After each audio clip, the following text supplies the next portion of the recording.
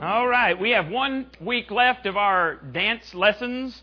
That is tonight, 5 o'clock, and I think, did I put the Sokolowskis? I don't know who I put on there for desserts tonight. I just know it's not my group, so somebody figure it out and bring dessert. On the back of your listening guides, I want you to do something for me. There's a space on the back under the announcements, only 3 announcements this week. I want you to draw a mountain. Here is your mountain. Can everybody do that? All right, everybody can draw a mountain. It's just close encounter. Okay. Now, here's what I want you to do. I want you to put out here to the side, just start and write stage 1. All right, and then you can just do 2, 3, 4, 5, 6, and 7. All right? Easy enough? Everybody got that? That's going to be real important because in a minute I'm going to have you identify where you are based on the totals that you did on your evaluation a few minutes ago. All right? Don't do that yet. Let's just go through them one at a time and let's see where you end up. I've done quite a few weddings in my time, and I've never stood in front of somebody who said to me, "This is just a temporary deal. We just decided that we're going to get married, and when it gets tough, we'll bail. But, we're going to go through all the formalities anyway, because this isn't going to last." Nobody has ever said that. Everybody starts off their wedding with this dream of what their marriage is going to be like, right? So what we're going to do over these next 2 weeks, today and next week, we're going to finish up our 2 to Tango series. We're going to look at marriages in crisis because every marriage is in a stage of crisis. We just need to figure out which stage we are in and figure out how to get back to that top stage, which is the dream stage. Now, I don't know how long it took you to realize that you didn't marry the perfect person, and don't answer that out loud. Just those are thoughts that should stay inside your head. But all of us move away from the dream. So the first stage up there on your listening guide is the dream stage. And if you want more information about this, I got this whole marriage map. That's what this is called, is a marriage map from Dr. Gary and Barb Rossberg in a book called 6 Secrets to a Lasting Love. Great book. What we're going to do is we're going to look at an overview of the marriage map, try to help you identify where you are on the map. Or if you are not married, then think about somebody who is, that maybe they could use this information. Maybe God placed you here because you're in their life, and God may want to use you as an instrument to help them get back on the right track and move back to the dream stage. Now, the dream stage is the first stage of marriage, and anybody who's ever entertained the idea of getting married has a dream of what that marriage would be like. Now, for guys, especially young guys, it probably includes incredible sex, incredible food, incredible house, incredible spouse. Probably in that order. I don't know, you might switch the spouse and the house. But incredible sex. And I have to share this because 12 years ago when I came to Palestine, I was a youth minister, and we went to Piney Woods Baptist Encampment, and one night, somehow I think the evangelist talked about, were you there? I think you were there. The evangelist talked about sex. And so when we go back to the dorm room, there's like 20 guys in this room, and I'm about to turn the lights out, and we're about to go to sleep, and suddenly these questions come up.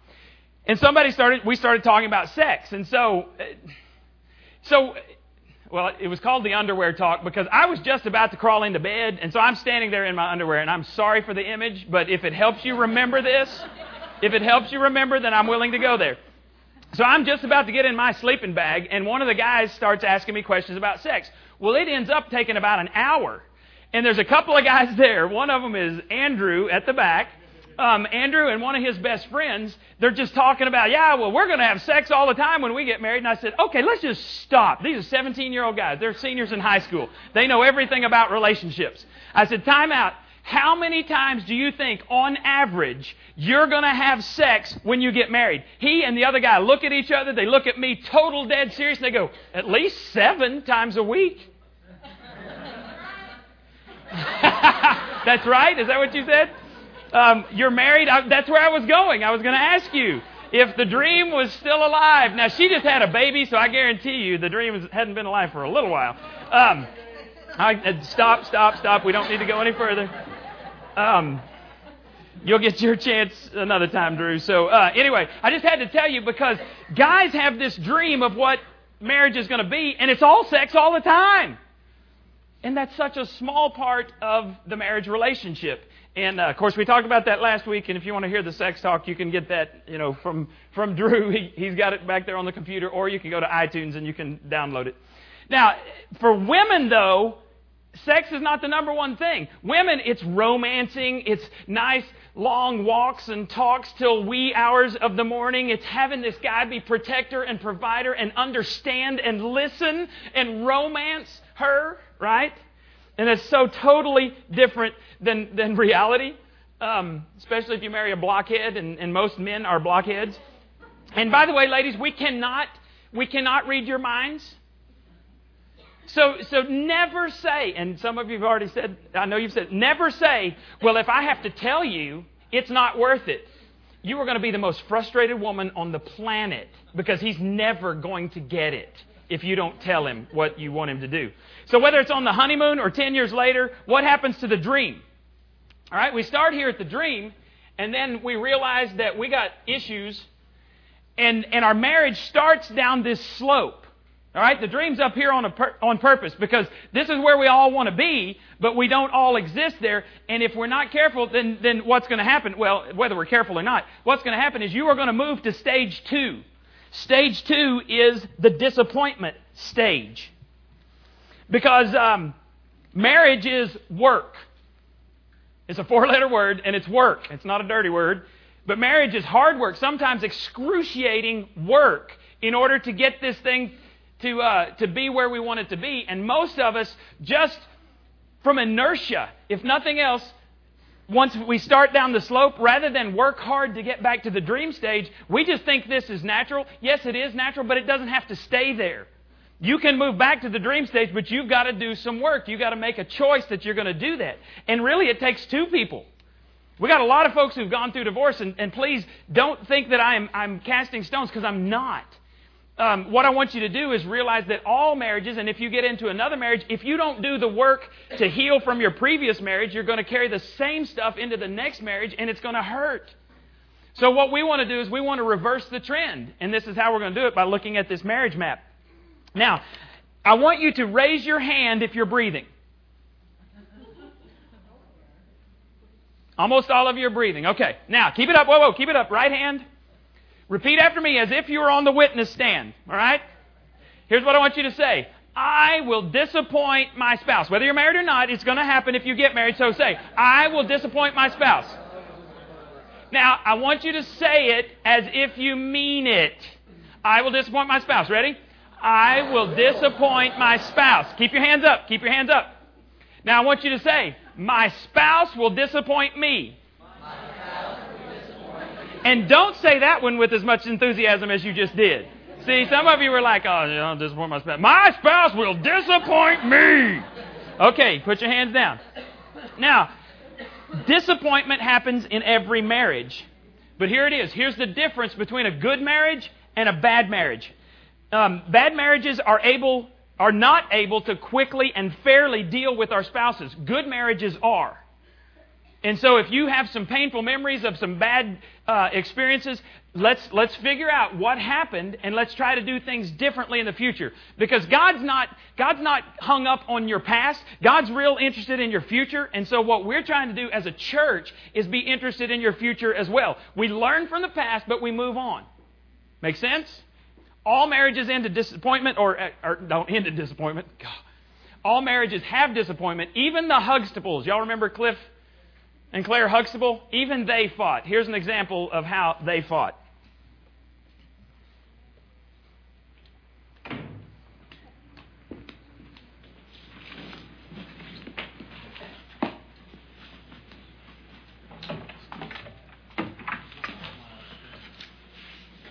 Why don't we talk about whatever it is we're angry about in the morning and get some sleep, okay? I don't think either of us will be going to sleep anytime soon. Why not? Because when we married, we promised we'd never go to sleep angry. We were younger then. We didn't need as much sleep. Cliff. All right, I'll tell you what. Let's count to 3 and then stop being angry, okay? That is not going to get it. There has to be an apology first. Okay, I accept your apology. No. It is you who owe me the apology. For what? For getting us both upset. Well, you got us both upset first. Where's my apology for that? Are you suggesting that I'm the one who owes you an apology? You better believe it. Well, if that's what you're saying, I'm just saying one more thing. What? We are going to sleep angry. Bother me? Don't bother me, don't bother you, don't bother me.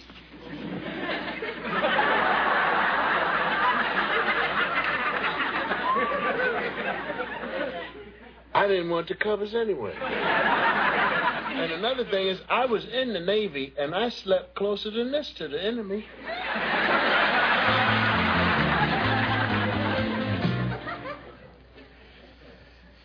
Sleeping with the enemy. You ever had to do that? Don't answer again. Some things should stay in your mind. Now, whether you are the disappointer or the disappointee, every disappointment in marriage needs a resolution. So what we're going to do is we're going to go back to the Song of Solomon. You remember Solomon? We talked about him last week. We had a lot of fun with Solomon. He's like the wisest dude who ever lived. And he told us, we were looking at this whole thing about how to have appropriate sex. How many of you knew that the Bible was so pro-sex before last week? Nobody? Jeff did, yeah. He's read the Song of Solomon. Okay, a couple of you did. God is for sex in marriage, and there's some reasons for that. And so get that talk and listen to it. Now, this time what we're going to do, though, is we're going to look at how they deal with disappointment, how they deal with problems in the relationship. Not only was Solomon a wise guy, but he picked out a really wise girl, and look what she has to say to him in Song of Solomon 2:15. She says, "Quick, catch all the little foxes before they ruin the vineyard of your love, for the grapevines are all in blossom." All right, here we go back to that poetry trash that I have to have help on to understand. Maybe you're like me. Here's the picture. Foxes are not very big. They work silently. They are known for their ability to destroy entire crops when nobody even knew they were out there. They're almost invisible, almost completely silent, and that's what they're known for. So this wise girl is saying to the wise dude, pay attention. She's asking him to help solve the problems that are cropping up in their relationship, and if they don't pay attention to them, it's going to destroy the relationship. Now, I want you to think about foxes. If they're moving around, they're silent, they're destroying things, they're almost invisible. Think about the things in relationships that could be related to this idea of the fox. It could be little white lies. It could be selfishness. It could be lack of trust. It could be pride. It could be an unforgiving spirit. Foxes have been ruining vineyards as long as there have been people and foxes on this planet. And they're going to continue to do that long after you and I have left this planet.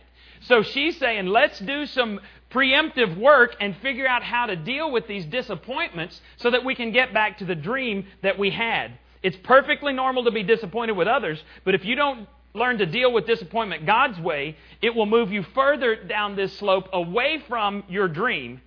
And in a relatively short amount of time, you'll have moved from dream to disappointment to the third stage in your relationship, which is discouragement.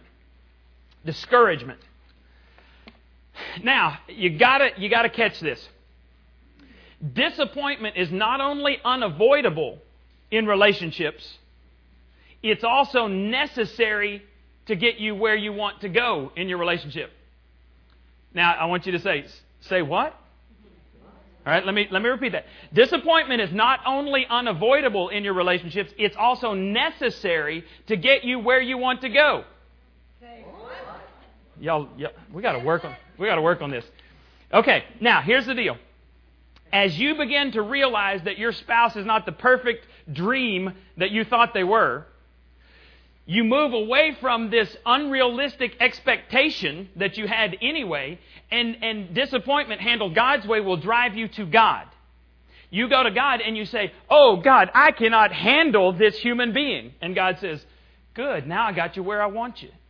And God's desire when He puts you in a marriage is not to make you happy.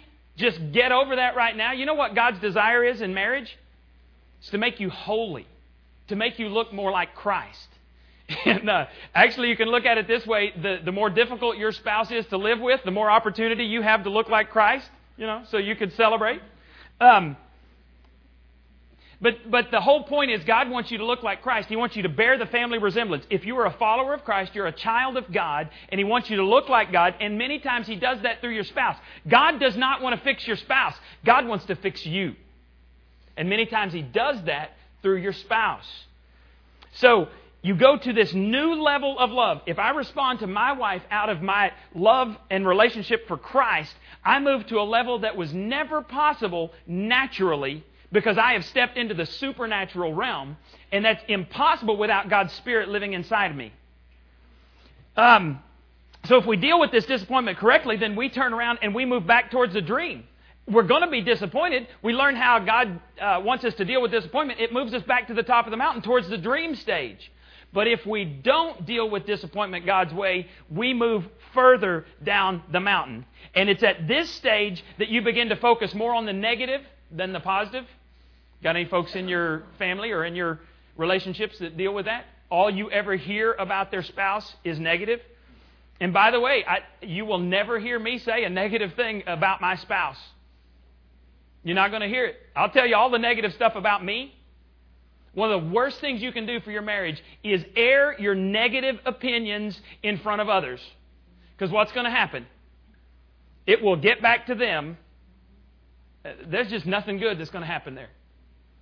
Now, so you begin to focus on the negative and not the positive. You allow unhealed hurts to fester. Your hopes for a dream marriage begin to die a slow death.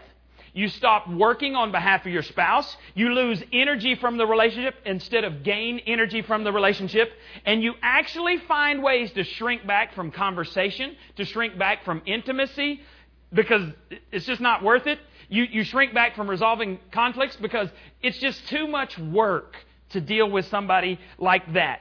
And even though you may not be ready to file for divorce, you are far down this mountain from where God wants you to be, from God's ideal. And if you do not learn where you are and how to get back to the top, then your marriage is just going to keep sliding. Stage 4 is distance. All right? This distance. Now, I want you to listen to this and see if you know folks or if you have experienced this yourself. Folks at this stage live separate lives. It's like they're strangers and they're not even good roommates, because at least roommates have some consideration for other people in the house. But when you're at this stage, when you're at the distance stage, there's no consideration for anyone else living in the home. Spouses who've reached this stage can actually go out to eat, order their food, eat their food, pay the bill, leave, and never speak to one another. And you've probably seen it. They are bored with each other. They no longer find each other exciting. They no longer find each other interesting. They are bored with everything, even the bedroom, even the sexual relationship. And so how do you exist at the distant stage? Well, you fill your life with other things. You become preoccupied with children, career, with other activities, so that you anesthetize that void that you feel in your life, that you feel in your life that's supposed to be filled by your spouse. And you eventually lose track of each other. And the saddest part is, neither one of them really seems to care. And they're lonely folks living under the same roof. And I tell people this all the time, because I deal with folks usually way past this stage. I deal with folks down here at stage 6 and stage 7, when only a miracle of God will save their marriages. It is better for you to be single and lonely than to be married under the same roof and be lonely. That is a soul level loneliness that you do not want. So it'd be better for you to stay single until you find the person that you're ready to commit to and they're ready to commit to you. This is where just another aspect of their marriage dies. And if they don't learn how to deal with it, then they're going to move to the next stage, which is disconnect. Disconnect. Now, here's the really sad part about this. When you're at the disconnect stage, you no longer feel that your spouse is a safe person to share your deepest longings and secrets with. How many of you would walk up to a perfect stranger and start pouring out your guts to them? Anyone?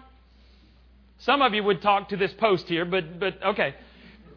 you wouldn't walk up to a perfect stranger and share your deepest, darkest secrets, but I'm willing to bet you'd be more willing to talk to a perfect stranger than you would be to talk to your spouse, because at least the perfect stranger has not hurt you. And the spouse at this stage has become a constant source of pain. So what you've done is you've built all of these protective walls around your heart, and you stuck your heart in a vault in the middle of that because you've said, they will never hurt me again. And you refuse to let them in. And that's understandable. But God has created us with this soul-level need to connect with other people, with other human beings. One of the things when God said in Genesis, let us create them in our image, God is in this perpetual state of existence. God the Father, God the Son, God the Holy Spirit. It's incredible communion, fellowship, and God designed us with that desire to connect with other human beings. And the most close, intimate relationship is supposed to be the relationship between a husband and a wife, but when we're really honest, we have to admit that that's not what's happening. Now, here's what happens when you get to this disconnect stage, and you don't trust the other person and your heart is locked up. You might begin to share your hurts and your feelings with someone else of the opposite sex. And let me just tell you, you don't want to go there. And let me just tell you, when I counsel couples, I will never ever counsel a woman without my wife being there. Because this is just a dangerous place to be. I'll just let you know that. I don't ride in cars with women that aren't my spouse or aren't related to me. I don't ride with them alone.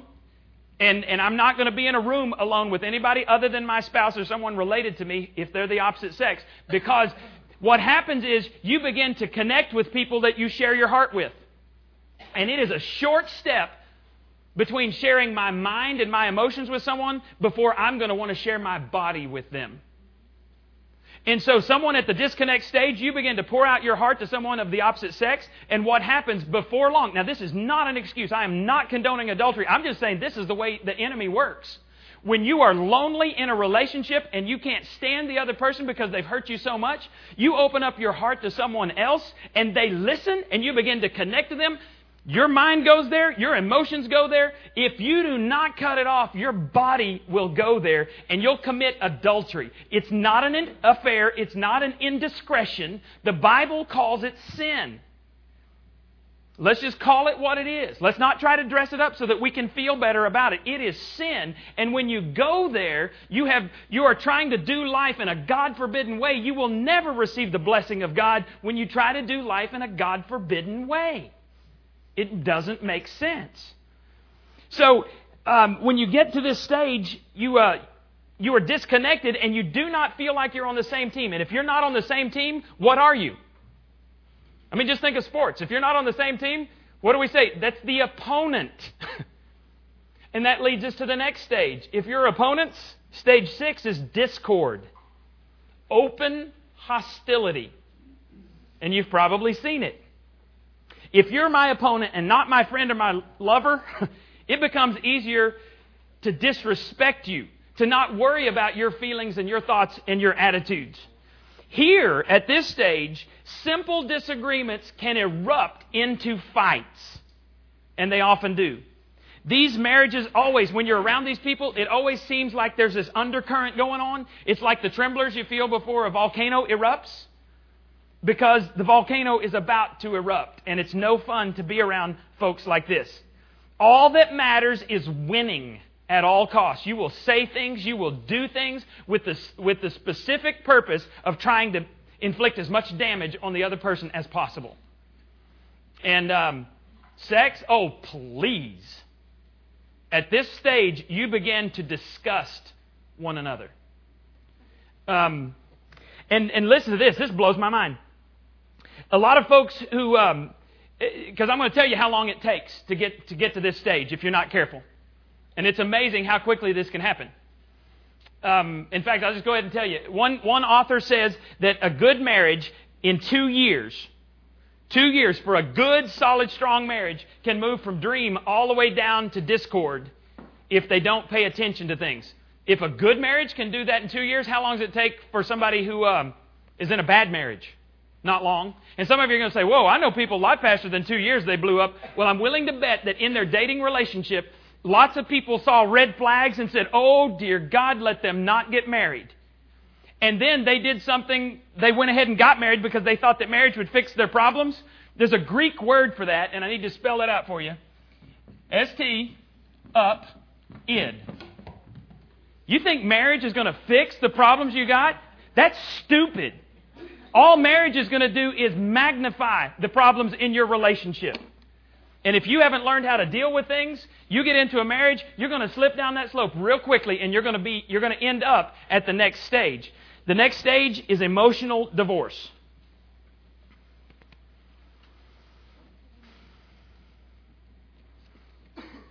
If you're at discord or emotional divorce, you need professional counseling like 2 years ago. Yesterday. You need to run to professionals as fast as you can get there. Because this is where people come to me. Right here at stage 6 and stage 7, I'm not a professional counselor. I can tell you what God's Word says, and if you'll do God's Word, you don't have to end up a divorce at any of these stages. Most people do, because they haven't learned to identify where they are, and they haven't learned what it takes to get back up here to the dream stage. But I'm telling you, I have seen marriages at every step be saved and become these incredible marriages that other people look up to. I've seen marriages where they've gone through adultery. I've seen marriages where there's been physical abuse, where it's been turned around because both spouses turned their lives over to God. Now, emotional divorce. I want you to read this quote. This is from Dr. Gary Rosberg. When a couple reaches the point of emotional divorce, the relationship has died. If the couple files for divorce, the court's paperwork simply serves as the death certificate for marriage. You know, when someone dies, they're already dead before you get the paperwork. Most marriages are dead long before you get the paperwork. The dream has died, and a lot of people don't even get a divorce at stage 7 for a variety of reasons. It may be economic. It may be to protect the children and stay together for the children. Again, you do not have to get a divorce at this stage, but most people do. This stage, you know what needs to happen? A resurrection. This sucker is dead. It needs life again. And the only person I know who can bring about a resurrection is the one who's been through it, and that's Jesus Christ. And I want you to see what the Bible has to say in Ephesians chapter 1. I pray that you will begin to understand how incredibly great His power is to help those who believe Him. It is that same mighty power that raised Christ from the dead. Have you got that on there, Drew? Ephesians 1:19. If you can raise someone from the dead, is that pretty good power? You could probably win phenomenon if you had that kind of power, right? You could be the one that goes on there with Chris Angel and win. That'd be pretty good. Well, the Bible says if you're a follower of Christ, the same power that raised Christ Jesus from the dead is available to you. Resurrection power is available to you. So no matter where you are on the map, God says He will help you get back to where you need to be. Turn the tide and start back up there. The choice of whether to move up the marriage map or down the marriage mountain to divorce, the choice is yours. So let's figure out real quickly how to return, and I'm going to give you 4 keys over this next 2 weeks. I'm going to give you one today, and then in the last 10 minutes that we have. If you want to return to your dream marriage, the very first tool that you need to have in your toolbox is this: forgiveness. You might just jot this down. It's not on your listening guide. To forgive. Here's what forgiveness means. To forgive means to send away or to release. You'll never have the marriage of your dreams if you hold on to the past. Do you forget it? Oh, heavens no. God gave us a memory. But here's how you'll know if you've forgiven someone or not. When the topic comes up in conversation, if you can talk about it without feeling that burning pit in your stomach, you've forgiven. If not, you're holding on to a grudge. And if it's very recent, then that's understandable. Wes, come here. Yeah, I heard that. Here's what it's like. Yeah, I am. I'm going to get a stool because you're going to be here a while. Thank you. If you refuse to forgive, hug the pole, buddy.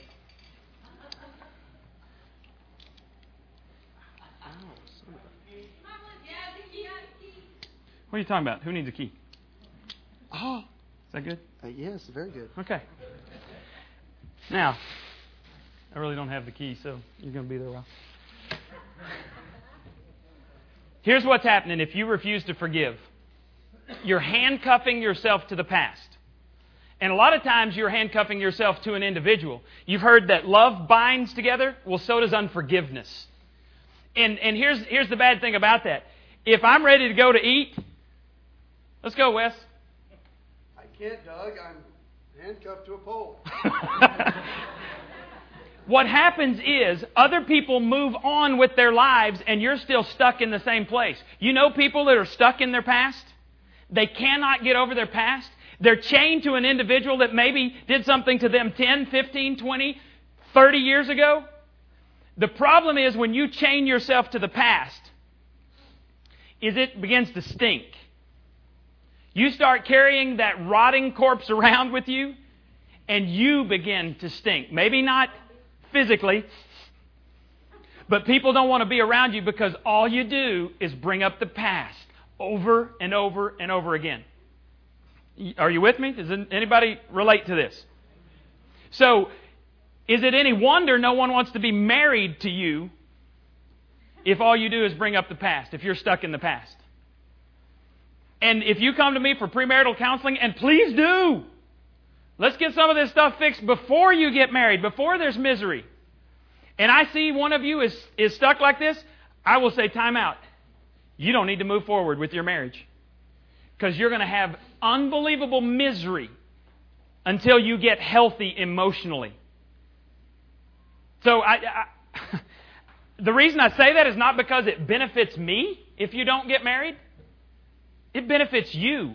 And part of what I believe God has called me to do is help make marriages and families stronger. I can't do that if I'm performing ceremonies for people who've not healed from their past. So I'm going to do what I can to help you heal before I stand, because I stand before God. You know, one of those things that says, now by the laws of God, the authority of God and the laws of this state, I now pronounce you husband and wife. Quite honestly, I take the whole thing of God more seriously than I do the laws of the state. Because how strict are the laws of the state? You just get a paper, you know. God says, one of the last things I say in a marriage ceremony is, therefore what God has joined together, let man not separate. I take that seriously, and I expect everybody that I perform a ceremony for to take that seriously. Now, there have been folks who've gotten divorces that I've done marriage ceremonies for. I've done everything I can, and then it's up to them. If you will live your life by this book, and you will marry someone who lives their life by this book, you have such a greater chance of succeeding. In fact, in America, one out of... You having a good time? Okay. 1 out of every 2 marriages ends in divorce in America. Did you know that if you will attend church together, it's 1 out of 50 marriages end in divorce? If you will read your Bible every day, if you will pray with your spouse every day, if you will attend church with your spouse every week, you know how many marriages end in divorce? 1 out of every 1,105. There's something about following God's way that works. So if you're not married and you think that you will be someday, I say follow God with all of your heart and find someone else who will, because they're not going to get better after you marry them. That's as good as it gets when you're in the dating relationship. And if they're not willing to commit to God, then you're on your own. Now, you may have to learn this verse right here, Ephesians 4:32. When Janie and I first got married, I quoted this verse. She didn't know this until just recently because I shared it just a few weeks ago. When we first got married, I quoted this verse all the time to myself. Be kind to one another, to each other, tender-hearted, forgiving one another, just as God through Christ has forgiven you. Here's a little news flash for you. I'm not a kind person. I'm mean. I'm not a tender-hearted person. I'm hard-hearted. I'm not a forgiving person. I am unforgiving. So if you've ever seen me tender, kind, or forgiving, it's because of this verse and because of what God has done in my life. Because the environment I grew up in, we learned to be hard-hearted. We said things and did things to hurt people because that's the only way we knew. And my wife has become this grace-filled person in my life whose love for me has just washed away all of the imperfections of our marriage. And she has taught me how to be forgiving. But I had to pray this for 2 years solid every day because I didn't know how to forgive people. Little things just stuck and they added up. And I didn't know how to do this. And so through the years, God has taught me a whole lot of stuff. And when I look at this and I look at what Jesus did on the cross, it says that God forgives us just like He did through Christ. Christ forgave us before we deserved it. And so I don't have an option whether I'm going to forgive you or not. If I'm going to follow Christ, I have to forgive. So the reality is that all couples fight, all couples disagree, and the way you fight will determine whether you'll have a good or a bad marriage, whether you'll move back up to the dream stage. Good couples fight clean. Bad couples fight dirty. Good couples press to a resolution. Bad couples press for victory. For good couples, a conflict will expose their character. For bad couples, a conflict will expose their immaturity. So, in order to reach where you want to go, you're going to have to learn to do things God's way. If I hold on to my grievances... Wes, is that fun being there? No. All right, I'm going to let you loose. If I hold on to the past, not only does it affect me, it affects everybody in my family. All my relationships. Can I get to it? Oh, that'd be sad if I couldn't get to it. No. Yeah, there's some people that really want you to stay here. But here's the deal. This is what forgiveness... Wow. Pull this down here. This is what forgiveness is like. If I am in a relationship where I can trust somebody... And Wes, have we ever had conflict? Sure. I can't even tell you some of the conflict that I've had with Wes. You can go sit in. Wes has become one of my best friends. If we had allowed those walls to stay there, we wouldn't be good friends today. They moved in next door to us. We better be good friends, and we better know how to resolve conflict, right? If you hold those things back, then they pile up and they separate you. But if you have an airing of the grievances and you share what's out there, this is what God does. And I just have to read this to you. In 1 John chapter 1, it says that God is light, and in Him there is no darkness at all. And then it goes on to say, that's 2 John, or 1 John 2, there we go. It says, so we are lying if we say we have fellowship with God, but go on living in spiritual darkness. If you don't confront little problems, relational problems, you're living in the darkness. So it says you're lying if you say you have fellowship with God, but go on living in spiritual darkness. We are not living in the truth. But if we are living in the light of God's presence, just as Christ is, then we have fellowship with each other, and the blood of Jesus, His Son, cleanses us from every sin.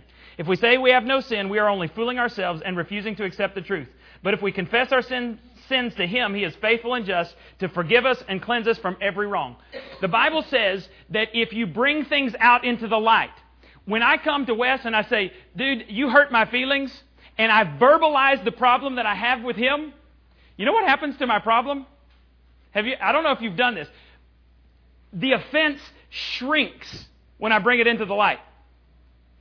Well, man, you hurt my feelings because you said I play ball like a girl. Well, all of a sudden it starts to shrink.